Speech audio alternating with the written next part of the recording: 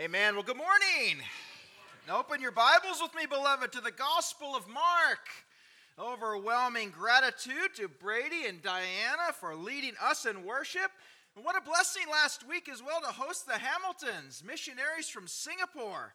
What an encouragement that was from them, and well, really a challenge set before the church when it comes to missions, when it comes to the Great Commission.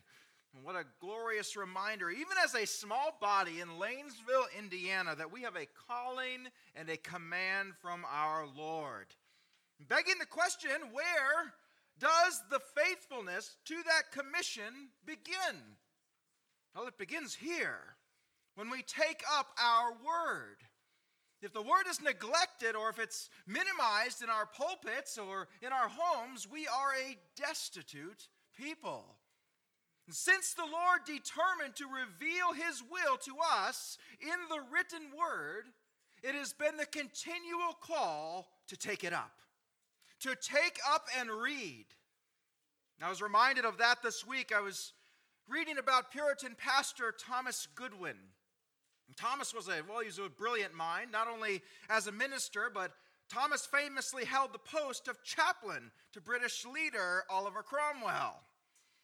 But to read about people like Goodwin, we must know what shaped their hearts. What drives men and women like this? To be passionate lovers of Christ and of His Word. People that you and I look up to as giants in the faith.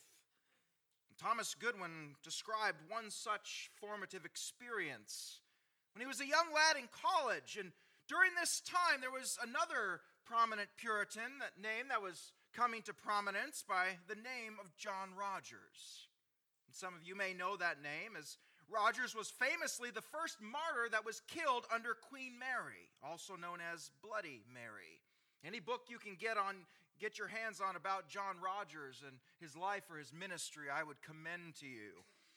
But Rogers, while preaching, of course, he also gave weekly lectures, and a young Thomas Goodwin decided to go hear this passionate Puritan.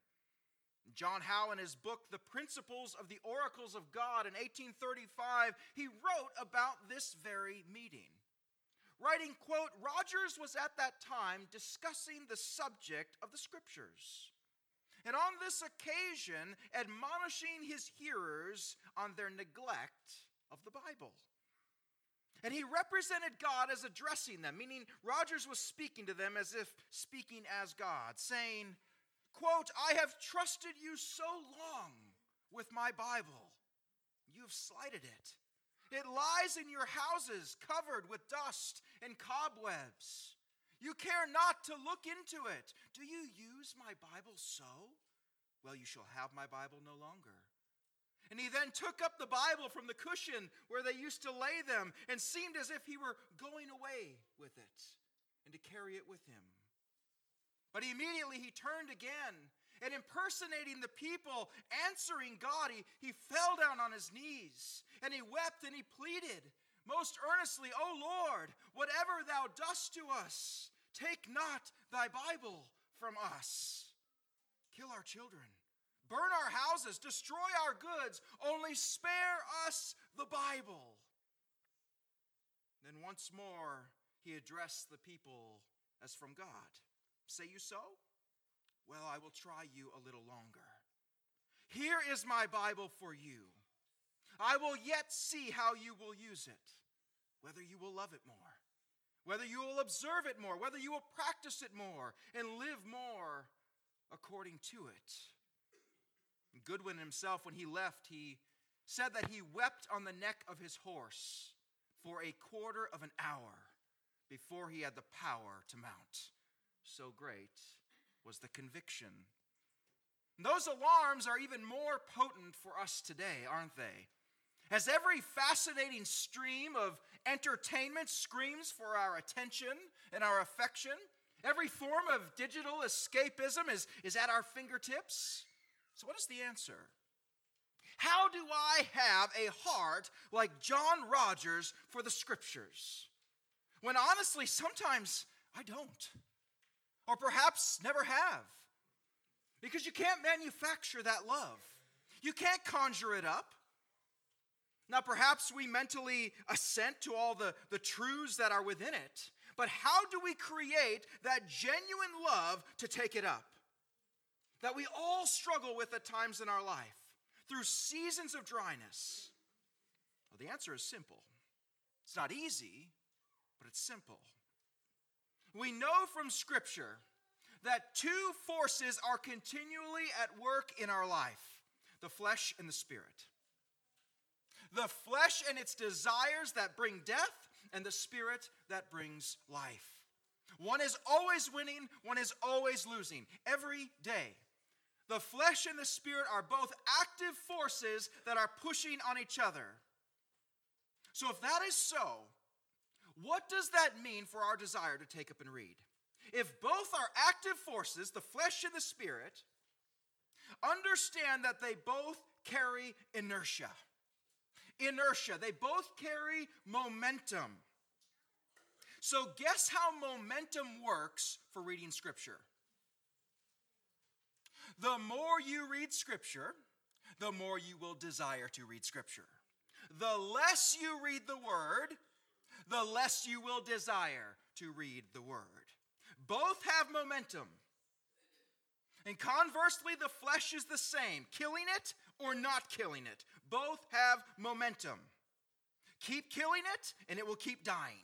More each day, further each day, greater victory over temptation each day, greater fruit in your life, greater reliance on God for the details of your life. That's momentum. And on the other side of that flesh, not killing it, is the momentum of sin.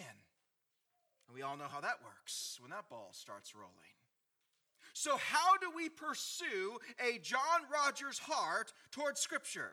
Today as we sit here, as we are all residing at various degrees of perhaps dryness in our life. Maybe you're a desert, maybe you're a rainforest. Most of us are somewhere in between. Seasons of maybe ambivalence or laziness toward His Word, or perhaps ravenous hunger for it. You cherish it. The answer is not in willpower or in conjuring or manufacturing love. In whatever season you are in, momentum has a hold on you, good or bad. Do you want to have John Rogers' heart for Scripture? Here it is. Pick it up and read it once. Listen to me, saints. And I mean read it, meaning don't set it down until God has been made magnificent in your eyes through it. Now that may take 10 minutes, maybe 30, but I promise you, by the time you are done, you will want more. That's momentum. The more you read, the more you will want to read. The less you read, the less you will want to read.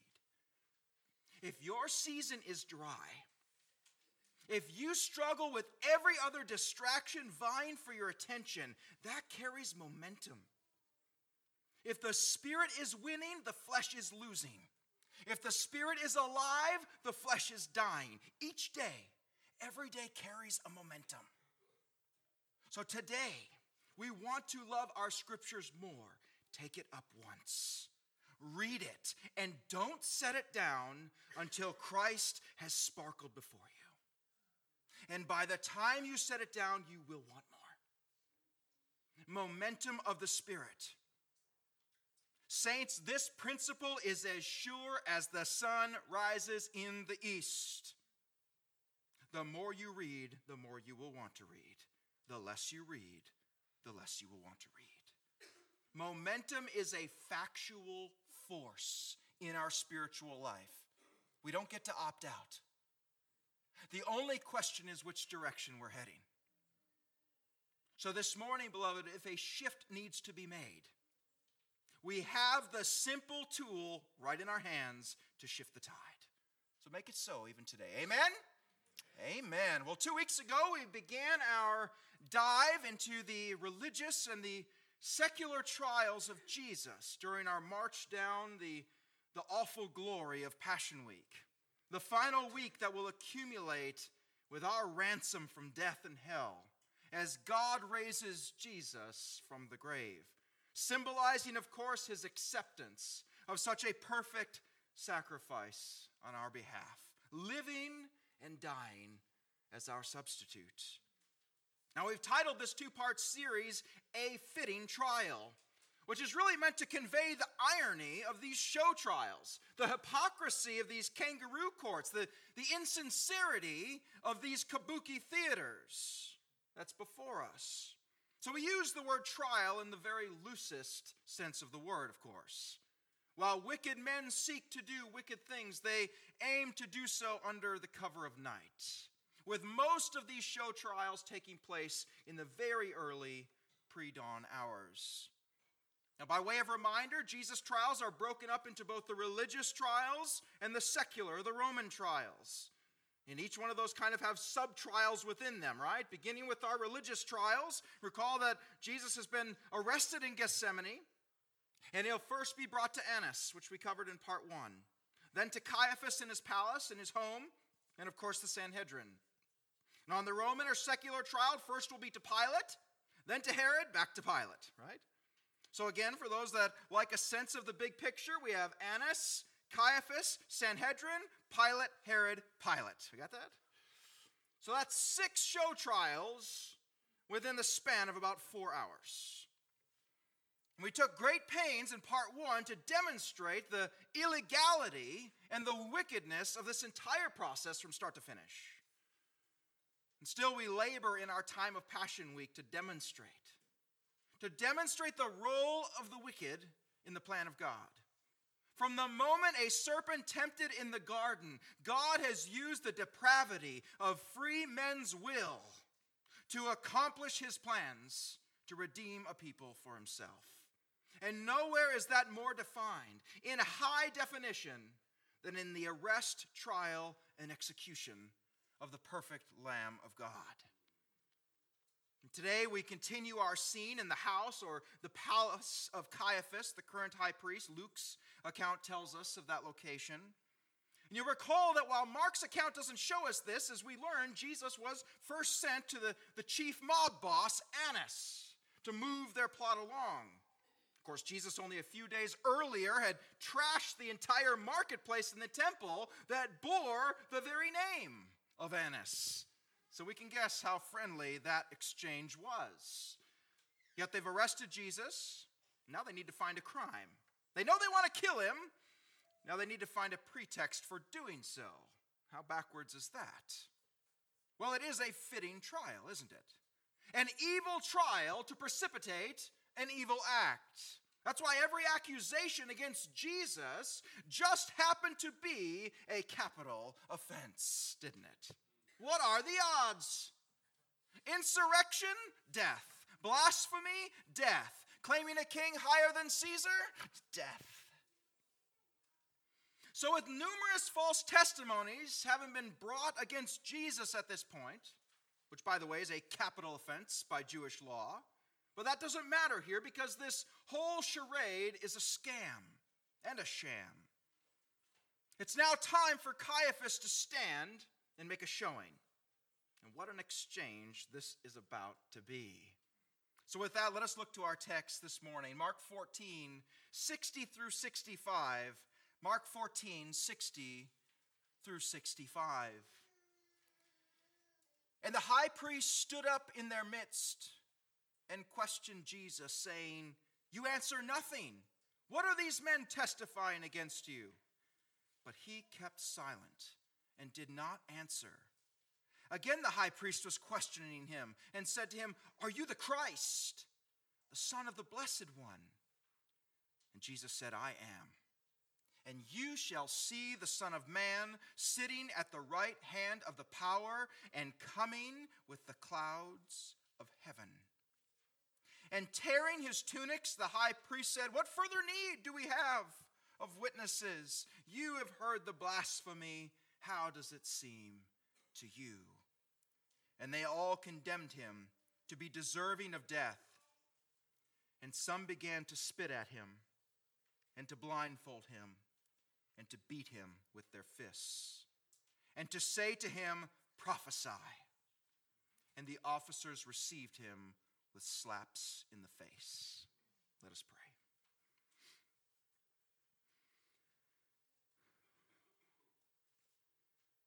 Father, every step toward Calvary, it seems, gets heavier in our heart and in our feet as we walk. Every step up that hill, Lord, requires the Holy Spirit to abide with us, to allow our hearts to see it, to be guided through it. Lord, that we might be changed, that we might walk out of here different than what we came. Holy Spirit, you are capable and able, and we ask that you would meet every need that has come here this morning. In Jesus' mighty name, amen. Well, in 2019, the Smithsonian published an article detailing the archaeological find and the excavation of one of the oldest and well-known Christian churches in sub-Saharan Africa, otherwise known as Ethiopia.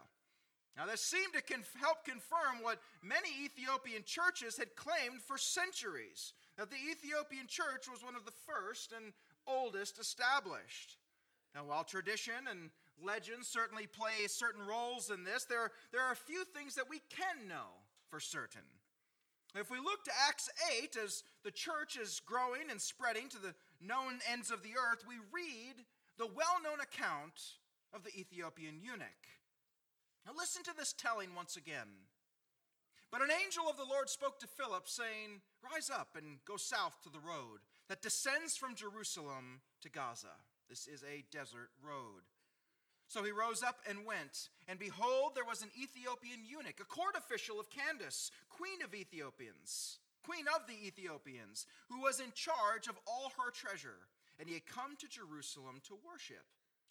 And he was returning and sitting in his chariot and was reading the prophet Isaiah.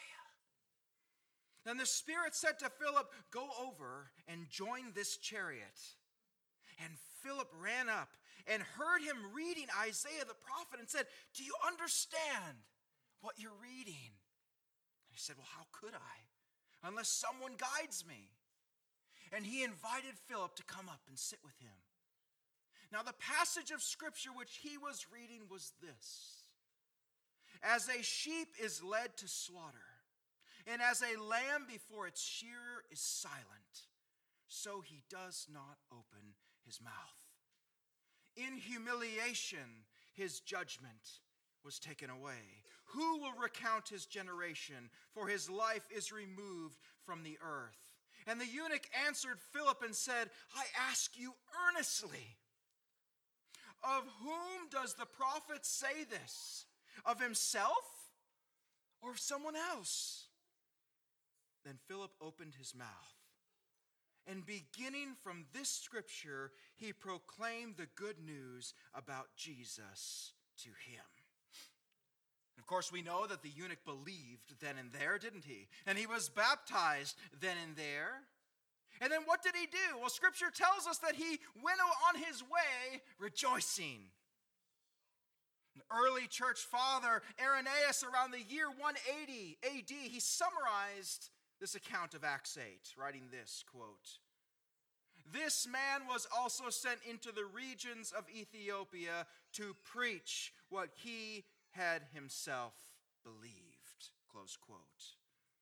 So what would have been the testimony of this eunuch to his people? Well, no doubt part of his preaching were these very words: "As a sheep is led to slaughter, and as a lamb before its shearers is silent, so he did not open his mouth. In humiliation, his judgment was taken away." Well, we know who this lamb is. Today in our text, light is shed on this prophecy and is fulfilled in our hearing. So let us begin with our opening verse, 60 through 61a. That's 60 through 61a. "And the high priest stood up in their midst and questioned Jesus." Now pause there for just a brief moment. If in Isaiah we are told in humiliation his judgment has been taken away, we are obliged to show this occurring. And so it is. Now, considering all, there should be no high priest standing up right now, because there can be no trial held in the dark by Jewish law. There should be no high priest standing to speak right now, because there could be no trial held in Caiaphas' personal home. That was to be held in the hall of judgment. There should be no high priest standing up right now, because there were no corroborating witnesses. There was no presumption of innocence. There were no defense witnesses. This is street justice under the guise of officiality. Being reminded that part of Jesus' humiliation is the show trial itself. Now, part 1 of our series demonstrated that most of the legal protections that we enjoy in Western law did not originate with us. Many of these laws and protections were part of Jewish practice as well. Meaning not a single question should have been levied against Jesus without counsel present for him. With one injustice after another, Caiaphas says what? You answer nothing. What are these men testifying against you? But he kept silent and did not answer. Well, beloved, if Isaiah prophesied about this attribute of our Savior during his humiliation, his silence, and here we see it demonstrated, ought we to understand it? Might Jesus' silence be important? Immensely so. Well, what has been spoken thus far against Jesus? Lies. All lies. Jesus has said all he's going to say to these hard-hearted people. And Jesus knows every thought and every intention of every heart in there. He knows the hairs on the head of every false witness standing up to perjure themselves. He knows it all. 3 years he has preached to these hard hearts, and they only wax worse. And coming even before Jesus, the voice crying out in the wilderness called them to repent, and they would not. The time is over. The task has been set. The plan of the Father will be accomplished. Jesus' jaw is set like a flint toward Calvary. He does not need to defend himself against lies. To what end? His heart is set on the will of the Father. The agony of Gethsemane is over, meaning he is strengthened for the task ahead. There's nothing left to say about the wickedness of man. I'm going to the cross. It was prophesied of old that Jesus would be silent, and so he shall, fulfilling every prophecy about himself with complete perfection. Over 400 messianic prophecies in Scripture fulfilled by one man. And so it is here. Now, setting prophecy aside for a moment, though, we know that some things in life don't deserve a response, do they? Right? To even respond at all with a rebuttal or a refutation is to lend credibility or legitimacy to the claims. Sometimes the appropriate response is no response at all. Yet how many of us feel the need in our life to continually defend ourselves? If you are maligned or lied about, or someone speaks evil of you, how many of us are Johnny on the spot to defend ourselves? If that's your instinct, Scripture puts its finger right on that sore, and it's called pride. That insidious sin that most other sins flow out of.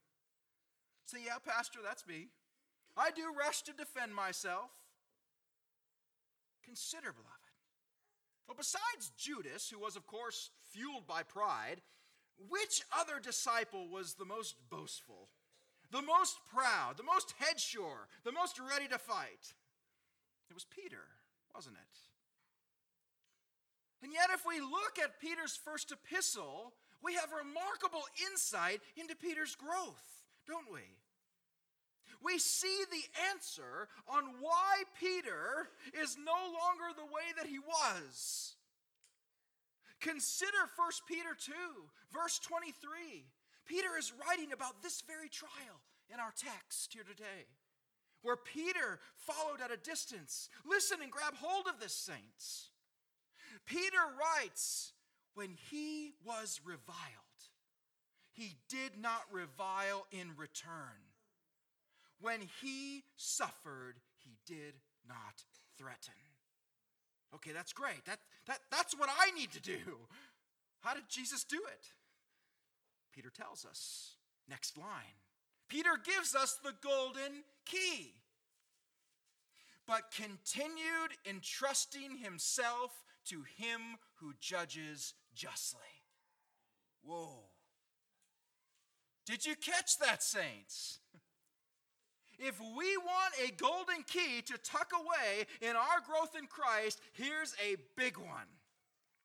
How and why did Jesus stand silent and not defend himself? Because he knew the judge of all the earth would do right.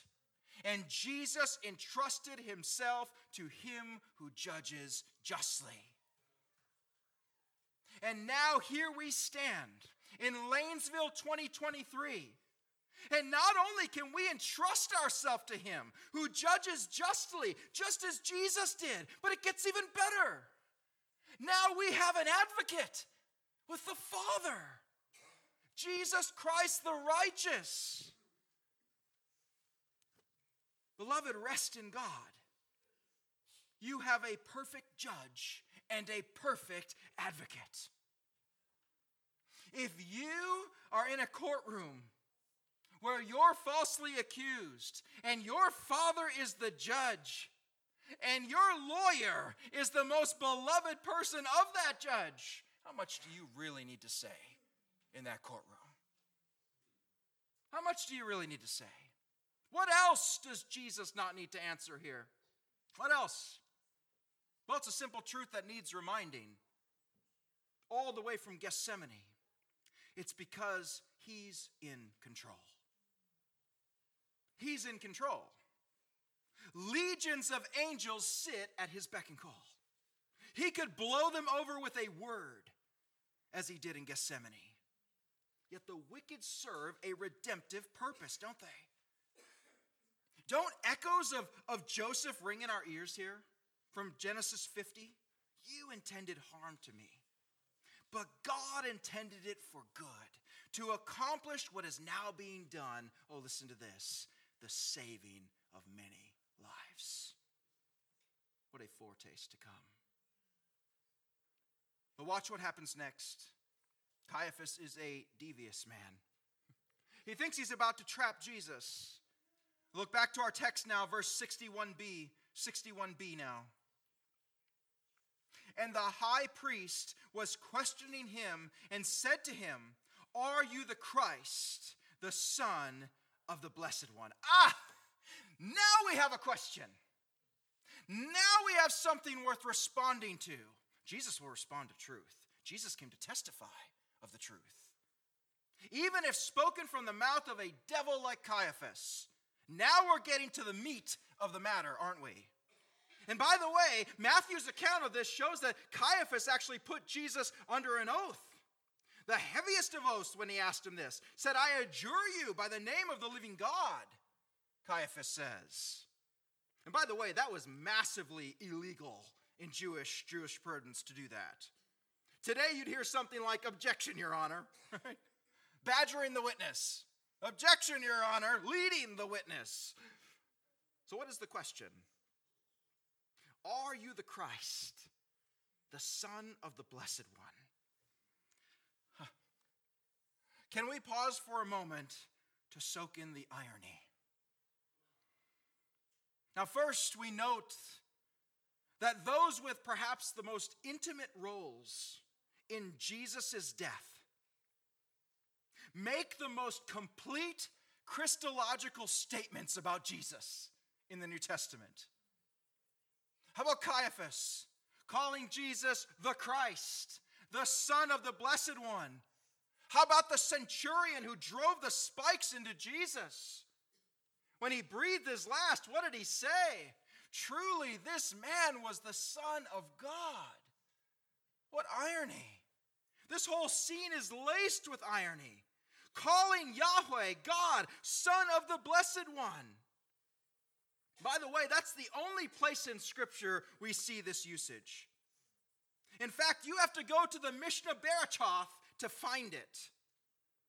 Its usage is something like Adonai, right? It's a name that we use to avoid using the actual name of God. Isn't that something? Isn't that something? Behold the mind of the religious legalist. Wow. I will simultaneously attack the Son of God. I will oversee his face being slapped and punched before me while careful to not improperly use his name. I'll perform this religious ritual and that religious ceremony. I'll keep this rule and that rule. Yet I'll show love to none, compassion to none.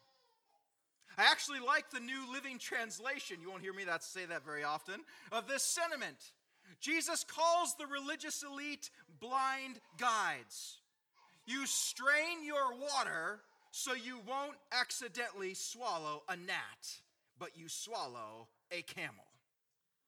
Don't say the name of Yahweh, Son of the Blessed One, just strike him in the face. Back to our text. Jesus would not respond to lies. All right, he will stay silent because his false accusers, he's under no obligation to answer. But if you want to start speaking the truth, now you're in Jesus territory. Bold, clear, sharp territory. From a beautiful, righteous, majestic silence to pure rocket fuel in a moment. Are you the Christ, the Son of the Blessed One? Verse 62. And Jesus said, I am. And you shall see the Son of Man sitting at the right hand of the power and coming with the clouds of heaven. Some time ago, I was watching a debate with a Muslim scholar. And his assertion in the debate was that Jesus never actually claimed to be God. Every Christian in there was kind of scratching their heads in that debate hall. Of course, all over the Gospels, Jesus claims to be God. He's killed for this very offense. He was killed for blasphemy, for claiming to be God. He received worship as God. He said, I am, tetragrammaton, name of God. I am the first and the last. I am the beginning and the end. I'm the Messiah. I'm the Son of Man. And I'm sitting at the right hand of power. Capital P. Notice that? Capital P, meaning I'm your judge.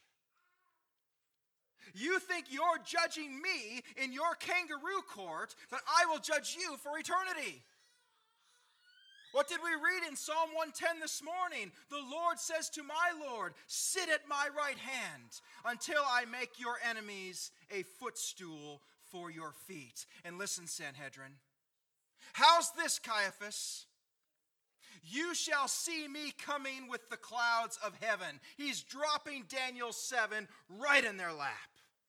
And behold, with the clouds of heaven, one like a son of man was coming, and he came up to the Ancient of Days, and was presented before him, and to him was given dominion and glory and a kingdom, that all the peoples, nations, and men of every language might serve him. His dominion is an everlasting dominion, which will not pass away, and his kingdom is one which will not be destroyed. Glory to God.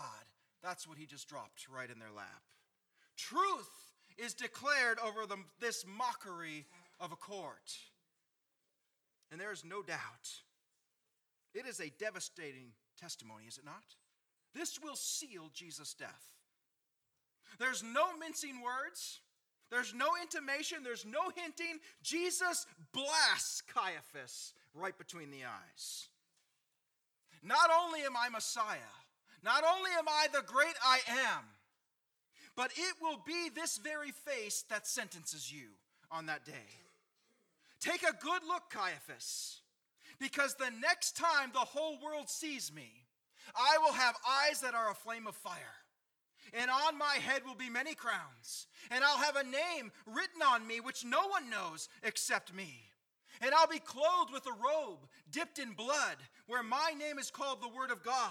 And the armies which are in heaven, clothed in fine linen, white and clean, will follow me on white horses. And from my mouth will come a sharp sword, so that with it I may strike down the nations. And I will rule them with a rod of iron, and tread the winepress of the fierce wrath of God the Almighty. That's who stands before you, Caiaphas. I am the Christ. I am the Son of the Blessed One. I am God. And there at the right hand of God Almighty, from the great white throne judgment, every knee will bow. Every tongue will confess that I am the Lord, to the glory of God the Father. And oh, the gasps in that room. The religious are about to clutch their pearls now, aren't they?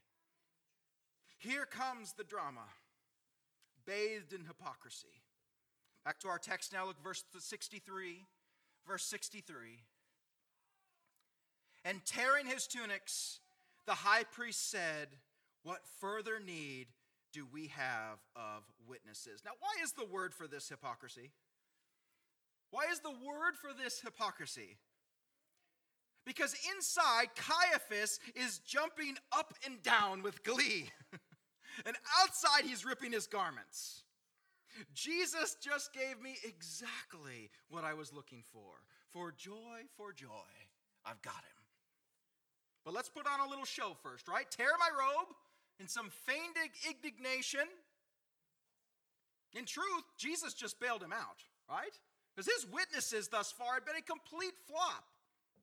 Certainly not good enough to warrant death with their inconsistencies. But now, from his own mouth, the richest of ironies continues. As Caiaphas goes on here in verse 64, look with me to verse 64.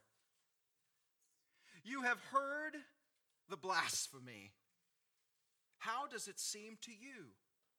And they all condemned him to be deserving of death. Oh, there's blasphemy happening here, all right. You are more guilty of blasphemy at this moment, Caiaphas, than any other devil in history. At least the demons knew who Jesus was and declared who Jesus was. Scripture says even the demons believe and tremble. I think it was Paul Washer who said at least the demons have the good sense to bow and tremble. If the demons who believe and tremble are not saved, what does it say about those who profess to believe and don't even tremble? Caiaphas stands in judgment, accusing God incarnate of blasphemy. For Caiaphas, it seems fitting to attach Judas's judgment here. It would have been better if he had never been born. Look back to our text. How here is Jesus condemned? How is he condemned? Is it in accordance with Jewish law? Meaning that each member voted and all those votes were counted and tabulated? Not at all. This is conviction by clamoring. This is prosecution by pitchfork. In hubris and underhanded pride, they proclaim death upon the giver of life. Caiaphas said, "You have heard the blasphemy." Yes, we have. And it's in your mouth. Every false witness in that room, every blasphemer in that room, by Jewish law deserved death. Let that not be lost on us as we look to our final verse. Beloved, with great reverence, let us be reminded, as we always are, that Jesus was our substitute in life and in death. If we read of Christ's humiliation apart from the glory of substitution, we miss the full mark. We fail to capture the beauty amidst the incredible ugliness of this hour. Look with me to verse 65. And some began to spit at him, and to blindfold him, and to beat him with their fists, and to say to him, prophesy. And the officers received him with slaps in the face. Well, I must confess, when considering this final verse, I stared at a blank page for a good long while. Nothing quite seemed to capture the humiliation that was being borne on my behalf. Of course, to first be spit on, particularly in Jewish culture, that was the highest disrespect and humiliation that could be expressed toward a person. It was the utmost of disdain and loathing. You were lower than the low. You were worthy of nothing but our scorn. Our mock trial is quickly turned from sham to shameful. Nothing like this would ever have occurred in an official trial of the Sanhedrin. From the moment the first spit flew at our Savior's face, we see the momentum of sin take over in this room. Given speed by wicked hearts and demonic inertia, as this kangaroo court really descends into a debauched chaos. Our Greek shows us that all four activities here, meaning the spitting, the beating, the slapping, and the mocking to prophesy, all are written in the present tense, meaning they didn't do it just once. It was continual and continual. The punches and the slaps, done mostly by the guards, by the officers, and beloved, they knew how to land a punch. Closed fist, how to make it hurt. Of course, the question of the blindfold is often puzzling to some, isn't it? Why do that? Why blindfold him? Was it so Jesus could not identify or testify about his illegal treatment? Oh no, that ship has long sailed. We are in debauched chaos at this point. We are in full mocking and humiliation at this point. So how does a blindfold mock and humiliate? Well, by itself, it really doesn't, unless you understand Jewish tradition. Rabbis had a very peculiar way of reading Isaiah 11. Now, those looking for extra credit, you can actually find this teaching in the Babylonian Talmud, Sanhedrin 93b. Look that up later.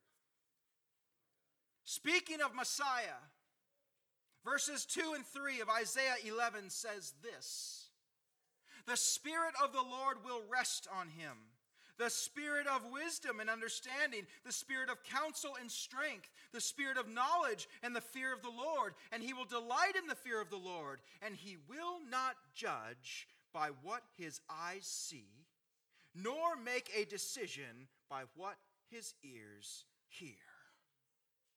What are our three senses? Seeing, hearing, and smelling.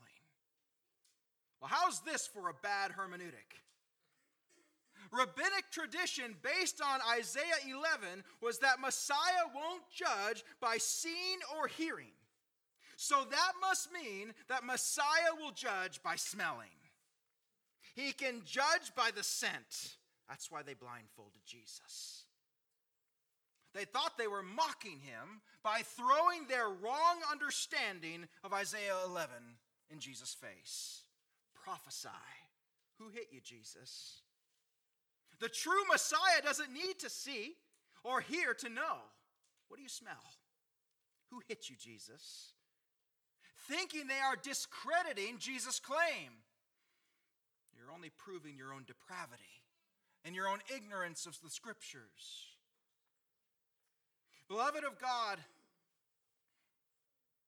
what do we do with this awful final scene? What heart change is called for? What new conviction or love or truth here is meant to propel us toward a deeper affection for Christ, for a greater longing for eternity? How many ways ought we to be different seen the humiliation of our Savior on our behalf. Well, a list will not do. It would be unending, just like his love.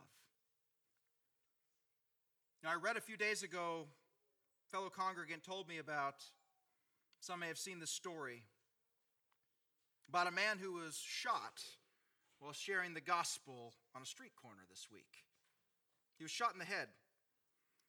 And last I saw, he remains in critical condition. Yet how many of us fear even the cruel words or ridicule of the world? How many of us fear the mocking of a coworker or a family member? Do we wish to only identify with Christ in his glories and not in his suffering?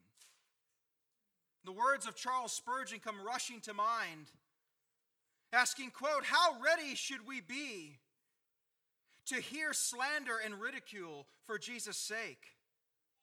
Do not get into a huff and think it a strange thing that people should mock you. Who are you, dear sir? Who are you, dear madam? What can you be if compared with Christ? If they spat on him, why should they not spit upon you? If they buffeted him, why should they not buffet you? Shall your master have all the rough of it? Shall he have all the bitter and you all the sweet? A pretty soldier you, to demand better fare than your captain." That stings the heart. Only with the aid of the Holy Spirit can we digest such truths. Now it looks like chaos here at about 2:30 in the morning. Wicked inertia. The momentum of sin running wild. If one were to walk into this scene, how could you ever see victory? Your eyes would lie to you. A higher truth reigns over even what is seen, that all is in hand, the Father's hand. Turn with me very quickly, just a few pages back in your Bibles, beloved, to Mark 10. Very quickly. Mark 10. Just a few pages back.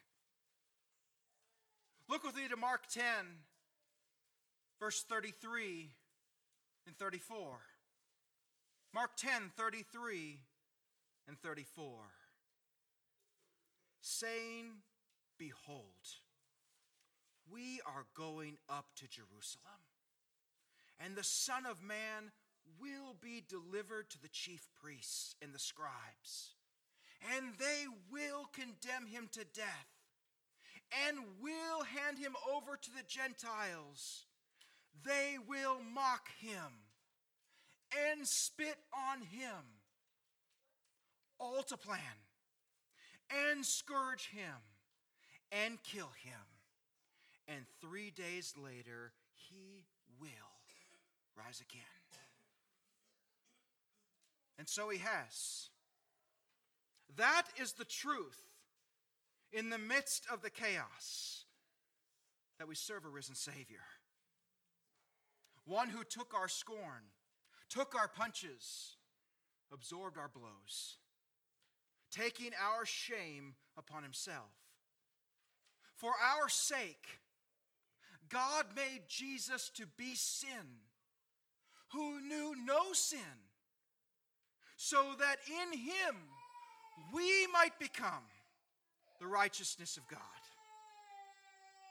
That's the good news of the gospel, that justice has been satisfied in Christ. Our sin caused a debt that we could never pay.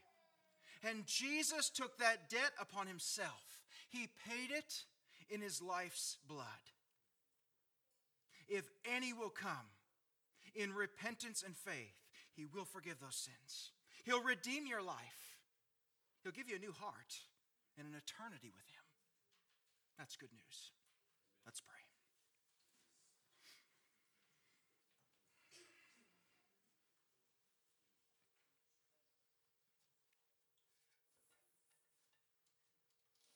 Heavenly Father, in the midst of the chaos of this early morning, Lord, when darkness seemed to triumph, when evil and wicked men seem to have their way. It is not so. It was never so. And Lord, it is not so today. You are God Almighty. And Lord, you are seated at the right hand. And Lord, you are coming soon. Lord, we are encouraged by these words today. We are humbled, awestruck, silenced by the humiliation taken on our behalf. Lord, this is a message that will take all week and all month, and indeed the rest of our life to absorb. We ask that you would help us. Help us know what is the height and the length and the depth and the width of the love of Christ, Lord, that we may know you, that we may know you in your sufferings and your glory. In Jesus' mighty name.